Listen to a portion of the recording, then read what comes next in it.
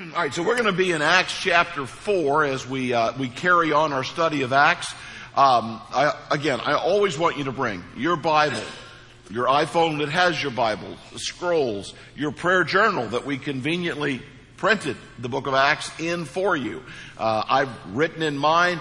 I try to just stay up. I write just kind of random comments sometimes about the passage. Sometimes I write about what's going on in my life. You can do with that journal whatever you want. It's there to help you with your prayer life and your relationship with God. But speaking of sports, before we dig in, Walter Johnson, who was one of the great pitchers of all time, pitched in the 1920s with the Washington Senators. Here's a picture of the great Walter Johnson. At 48 years old, they challenged Walter Johnson to throw a silver dollar across the Rappahannock River. How many of you have ever seen the Rappahannock River? All right. I've seen it in Richmond. It's not a normal river. It's wide and it's not very deep and it's full of rocks, but it's a long way across the Rappahannock. It plays a big part in Civil War history. And anyway, at 48 years old, Walter Johnson winds up and he throws a silver dollar almost 400 feet across the Rappahannock River. A lot of people have doubted that story happened, but if I understand it correctly, back then money went a lot further than it does now.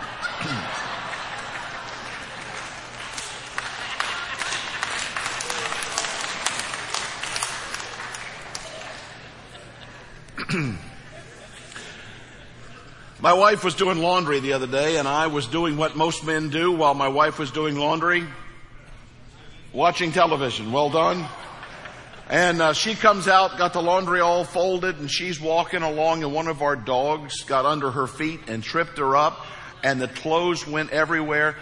I watched the entire thing unfold. Well done. Well done. You guys make me proud. All right, we're actually going somewhere with that, so stay with me. I got to thinking about what's happening. I read the joke, but I'm obviously caught up with what's happening in Eastern Europe. By the way, you right now are working all over Ukraine. You're in Poland. You're in Moldova. You're in Bulgaria. You are in Romania. You are providing, at the very least, you're providing for over 300 families. We are their food, their clothes, their gasoline. They're driving in, rescuing more people, bringing them out. There's not a home in Poland that doesn't have another family that they never met before last week living in their home. That's what's happening for real. Last week, and this is still open online, it's disaster relief. If you click disaster relief, Ukraine will come up. There's a box out in the lobby if you'd like to give it that way. But last week, just to let you know, you gave $58,000 to that mission. I believe as of Saturday, we already have 50,000 on the ground. And in all those countries that I mentioned, because we can put it right into bank accounts, so they're out buying gas and food right on the spot. So whatever we get this weekend, along with what we got left, we'll get it out next week. We're not sitting on it. So that's that. But anyway, I got to thinking about what's going on there. And listen, I'm not in charge of the Ukrainian army, the Russian army, the U.S. army. Fortunately, they've not put me in charge of any of that. But there's a real strategic problem, and I don't think it's a secret, but everybody, and you got to admire the courage of the Ukrainian people. There's no question about that. And I don't doubt that this is what America would be like if that day ever came, but there's a strategic flaw in how they're doing things. If you put everything on the inside and all you do is defend yourself, sooner or later, you run out of gas, you run out of bullets, you run out of food, and you run out of people to fight. The only way to win a war, again, I'm not running a war, I'm talking spiritually, but the only way to win a war is to go on the offensive. When you go to Ephesians 6, verses 10 to 18, and you look at the armor of God, the helmet of salvation, the breastplate of righteousness, the sword of the Spirit, which is the word of God, the shoes of peace, which had cleats that dug backwards on the back of a Roman soldier, nothing. Where's the battle? It's in front. So this Roman soldier was never meant to play defense. And if he turned around to run, he's going to die. And the church, I just can see the church today, the churches, and I see Christians, they're in this same struggle that they put on the armor of God. I'm a Christian, I'm in church, I'm doing my thing, but everything you do is defensive. And so we watch Christians shrivel up and eventually die. We watch churches shrivel up and eventually die. Because the church was never meant to be a defensive weapon. Jesus said the gates of hell will not be able to stand up against the church of Jesus Christ. And we've almost taken that to be, well, okay, the gates are there and we're going to stay inside and be safe. No. The church's job is to charge the gates of hell. So while Satan's been doing all that he's doing to destroy the Church of Jesus in Poland, in Romania, in the United States, has been partnering together, and we fight the battle on the offensive. So if you're one of those people who thinks, well, I'm just going to hunker down and be a Christian, you've missed the whole point. Because it's just a matter of time with a hunkered down Christian until you shrivel up and die.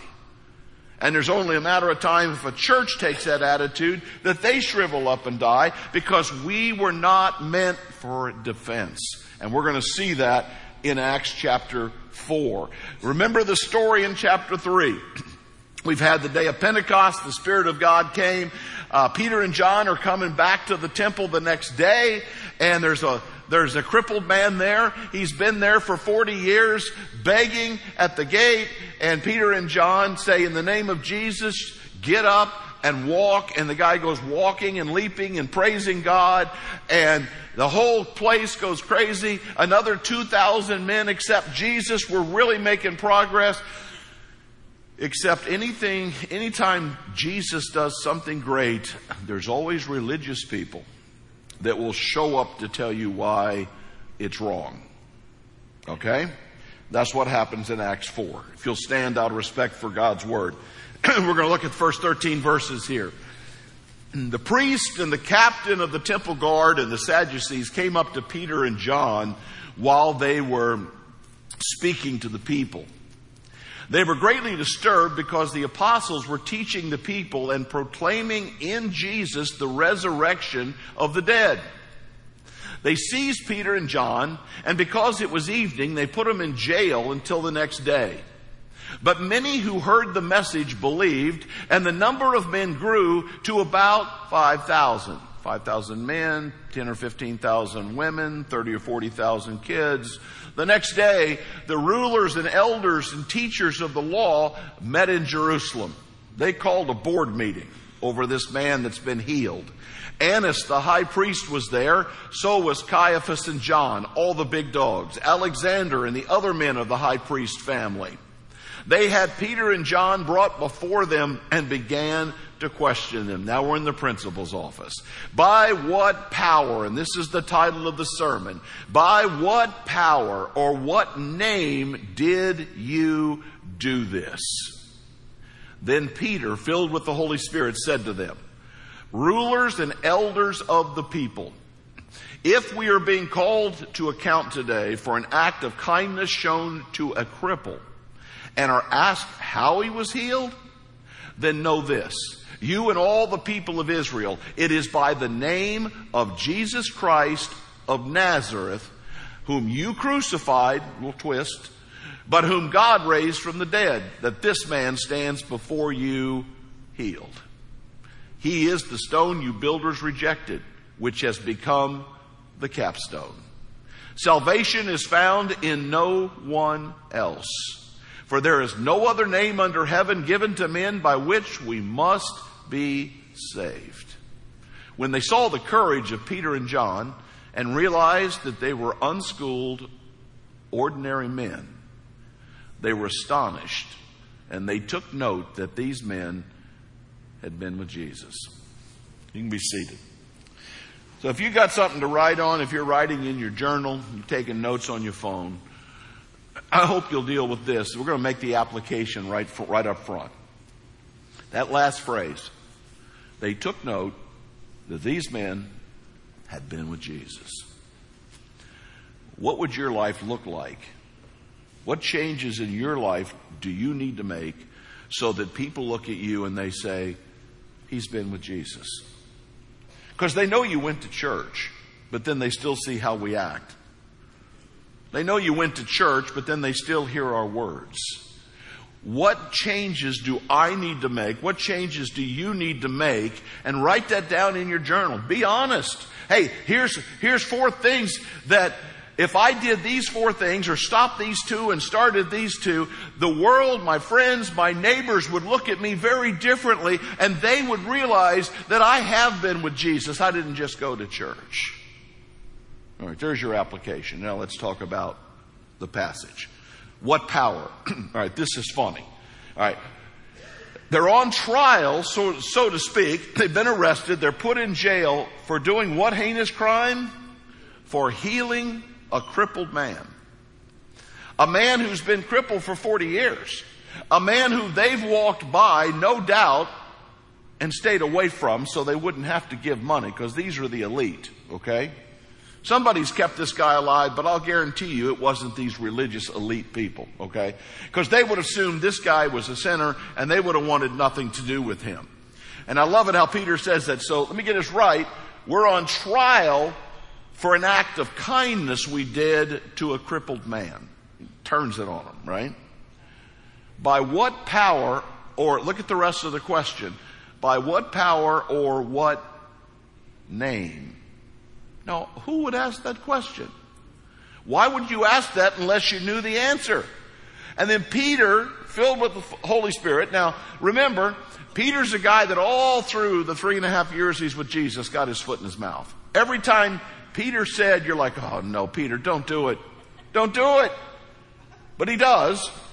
And then when he's at the campfire, the night that Jesus is arrested, he denies 3 times. He's cursing at a little girl. Crazy, right? 40 days later, filled with the Holy Spirit, Peter speaks up. And he said, look, if we're on trial because we helped this guy, he said, you do need to know something. It has nothing to do with Peter and John. It has everything to do with Jesus. And Jesus, the one you crucified, he's the one that healed him. Now, be very careful. This is not a passage. This could be preached a lot of ways. This is not a passage to say, see, you and I should be out there healing people. Look, if you've got a gift to heal people, then by all means you need to do it. But don't tell me that this is some special gift, and if the people had enough faith, they'd be healed. That guy didn't have a lick of faith. All he wants is gold and silver. All right, so don't give me that line. If God's given you a gift, by all means, use it. Go to the hospitals and empty the hospitals. But that's not the point of the story. The point of the story is that Peter and John were empowered by Jesus to bring healing to this man. And they make sure that they get no credit. All right, you'll notice they did not start Peter and John ministries. You just ponder that. They said, no, this was done in the name of Jesus and by the power of Jesus. All right. So that's where we start this message. The power that you crucified. The name of Jesus. That's the one. He's the one that brings salvation into the world. Now, again, you got to think maybe there's a chink in their armor, because they could have killed Peter and John, but they don't. They warn them. They threaten them. But as you read a little further in the story, you find out they've got a real problem. They're like, we would like to tell the people this didn't happen, but dang it, we saw it. And we'd like to say this didn't happen, but there he is right there. Talk about media trying to blow smoke past people. See, it's always been there. Here's a man that's been healed, his life has been transformed, and the, quote, religious people, spiritual people, political people of the day, they want to bury the whole thing because it impacts their power. And let me explain the Sadducees to you. All right, there's Republican Democrat doesn't really work with Sadducees and the Pharisees, but sort of the same idea. It's a political party, but they're spiritual parties. But they are that divergent, and they have a lot of animosity toward each other. In fact, Paul gets the Pharisees and the Sadducees into a fight at one part. We'll see that later in the book of Acts. He gets them into a fight because the Pharisees believed in the resurrection from the dead, but the Sadducees don't.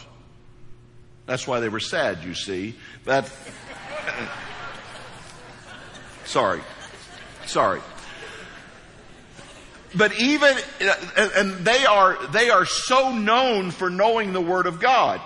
So they should have known about the resurrections of the dead with Elijah and Elisha. There's other places in the Old Testament, but the Sadducees do not believe in the resurrection. So this whole story of a resurrected Jesus, even though they've seen him and it's been confirmed now through the healing of this guy, it doesn't fit their curriculum. Then Peter quotes a great verse. He said, the stone the builders rejected has become the capstone. Now that looks really odd. If you're in there, if you read your homework this week, you're like, what in the world is he talking about? Well, it's a quote from Psalm 118, verse 22. It's used here by Luke, and Peter uses this when you go over to 1 Peter. The stone the builders rejected has become the capstone. Let me just tell you the story. You historians, feel free to look this up. When they were building Solomon's temple about 1000 BC, there was not a sound of construction that was ever heard in Jerusalem. All the rocks, again, we're talking about, I don't know, not this big, but it's a big building. All right. Can you imagine a building, let's just say the size of this worship center, the whole thing. But there was not a sound of building. They had to cut all the rock. All the rock was cut by hand. Huge stones that are built. All the gold has to be smelted and made. All the cedar has to be cut. All of the forms have to be made to make the candlesticks and all of the other things. But all of that was done off-site. None of it was done in Jerusalem. So they would quarry the rock. The guy's got a plan over there. And miles away, he's sending in the stone, and they're building the temple. Well, early on, they get a stone, and at this building site, the guy says, this stone does not fit. Why did he send me this? And they take the stone, and they just throw it over into the woods. When they finally finished the temple, remember what it took, 3 years? I don't know, you can look it up. When they finally got down to finishing the temple, everything was there but the final stone. And the builder happened to remember that stone that had come in years ago. What the cutter had done is he cut the cornerstone, the foundation of the building, and the capstone, the finishing stone. He cut them at the same time to make sure that if the beginning and the end was right, that they would get the middle right. And they went and found the stone that they'd thrown into the woods, and they brought it out, and that was the capstone.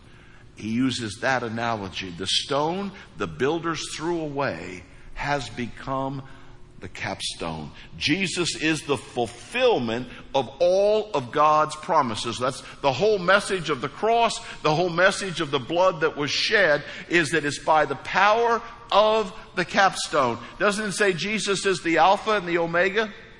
He's the beginning and the... But a lot of people reject what? I believe in God. Okay, there's the cornerstone. Have you accepted Jesus? Have you repented of your sins? Have you been baptized? Are you following Jesus? No, I haven't done that. That's the capstone. Jesus is the capstone. So it's not only that opening power there, the power that you crucified, but the power that brings salvation. And just one verse, Acts 4:12. I don't know how you can be any clearer. All right? Now you can choose not to believe the Bible. You're welcome to do that. That's the beauty of free will. There's no other name given under heaven by which we must be saved other than the name of Jesus. And I listen to preachers every week saying, there's no way that's true. In fact, they'll say, there's nowhere in the Bible that it says anything like that. And, I'd like to get them to read the Bible, but Acts 4:12. Could it be any clearer? There's only one name under heaven. So rather than arguing about, well, what about that guy in that tribe in Brazil? Why don't you wonder about your soul that's either going to go to heaven or hell? Why don't you worry about your family and your friends and your neighbors and your coworkers, because you and I know the answer. Now, the real answer to the guy in Brazil is somebody ought to get there too, and we're working on that. We're working on that. But there is salvation found in no other name. Now look, either that is a complete lie and you can pick any religion and anything will do, or there is only one way. But you can't have Jesus in the pantheon. It's either Jesus and that's it, or it can be everything else and not Jesus, but you can't have it both ways. Acts 2:36. Therefore, let all Israel be assured of this: the same God whom you crucified, Jesus has made both Lord and Christ, the Anointed One, the Savior. Galatians 2:20. For I am crucified with Christ. It's no longer I who live, but Christ who lives in me. The life I now live, I no longer live for myself, but for the one who gave his life for me. Be a great verse to memorize. Because once I'm crucified with Christ, my only goal is to be with Jesus and to be like Jesus. That's what we see at the end of this passage. Romans chapter 1, verse 16. Paul said, for I'm not ashamed of the gospel of Christ, because it's the power of God for salvation. First to the Jews, then to the Gentiles. Now, let's go back and read Romans 1. There's a Canadian pastor in jail right now because he read Romans 1 publicly. There's a senator in Finland that's in jail right now because she read Romans 1 publicly for violating homosexual laws. But if you read Romans 1, there will be nothing left, because Paul calls out every sin that is out there. People say, well, the Bible really doesn't say much about this. Read Romans 1. Read Romans 1.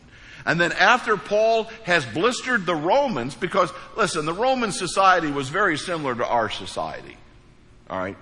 Pretty upper middle class, able to do what they wanted. Even the poor people did well. They had circuses and food and whatever. Life was pretty good. And what happens when you get into that? Indulgence and sexual sin. And that's where they went. And Paul tears them apart. And then he said, just in case you're wondering, I'm not ashamed to tell you the truth, because you need Jesus. Can you be forgiven from all this? Absolutely. But you need Jesus. So I don't know what it is with you, but are you ashamed? Or are you saying, you know what, I'm not ashamed. I'll stand. And listen, people take this wrong. I don't dislike anybody. I love you enough to tell you the truth. People think because I disagree with something you do that I don't like you. You know what? There's a lot of things I disagree with myself. There's things I don't like about myself, but I don't hate myself. Right? There's a fine line between saying, you know what, this is not right, but I can still love you. Does that make sense to anybody? All right? Don't let people put you into a hole. Paul said, I'm not ashamed. And then we get to the real money. This last one, I just love this. It is the power to use ordinary people. They couldn't figure it out. They're like, the whole council's there. When they list those names, every big shot in Jerusalem is sitting at the table. And they get called before. My guess is Peter and John never met any of these guys before, because these guys are the elite. And all of a sudden, they're in the palace in the principal's office. And here's all these guys, by name, all the elders of Israel saying, well, you're not going to do this anymore. We don't want you to talk about this Jesus guy anymore. And they kept looking at Peter and John. And they said, these guys are unschooled, ordinary men. Now, unschooled means that they were unlettered. Right? No college. Well, we can go further than that. How about illiterate is really what the word means. He's like, well, but we've got 1st and 2nd Peter. We do indeed, but Peter didn't write them. In fact, in the Gospels, Matthew, Mark, Luke, and John, you with me? Mark, that's Peter's story. Peter couldn't write. Peter told the story. Mark wrote it down. Because Peter's illiterate. And that's not lost on these guys. These guys have all the PhDs. These guys are the brilliant ones, and they're like, these are illiterate. And then I looked up the word ordinary. Let's see how you guys do in Greek. The Greek word is idios. Can anybody help me with that translation? These guys are illiterate idiots. All right, that's the assessment of the religious group. And yet 5,000 men have been started following Jesus because of these religious idiots. 30 or 40,000 people in the city of Jerusalem. A man's been healed before them. And they said, but the one thing we have to admit is that they've been with Jesus. Listen, I'm not against education. I got a pile of it. Some of it's worth a little bit. Most of it's worth nothing. But it's amazing, the more education people get, the less passionate they are about the call that God has given to us. So I don't know where you're at. You can't be with Jesus until you accept Jesus. So if you've not done that, there's a button you can push. I've decided. You come up here. Counselors will be here to meet you, to pray with you, to answer questions. Maybe you need to turn your life around. You need to be baptized. I don't know what it is, where you're at in your relationship. They're here to help you. For the rest of us, if we've got all this power working in us, what are we doing with it? What are you doing with the power that God's given you the power to teach? Why aren't you teaching? God's given you the power to give. Why aren't you giving? God's given you the power to pray. Why aren't you doing more praying? Whatever that is. But the kicker for me, and it's circled, and I wrote myself a note on my prayer journal, Joe, what does it look like for you to show people that you've been with Jesus? Father, I pray that we would grab a hold of this today. I don't know who you need to speak to. Somebody online, somebody in here, somebody be watching later. And I have no idea what your Holy Spirit's up to. But I'm asking you to meet each soul right where it is. And whatever decision needs to be made, that we will grab a hold of the power, not of Joe Ministries, but of Jesus Christ raised from the dead. We thank you in Jesus' name.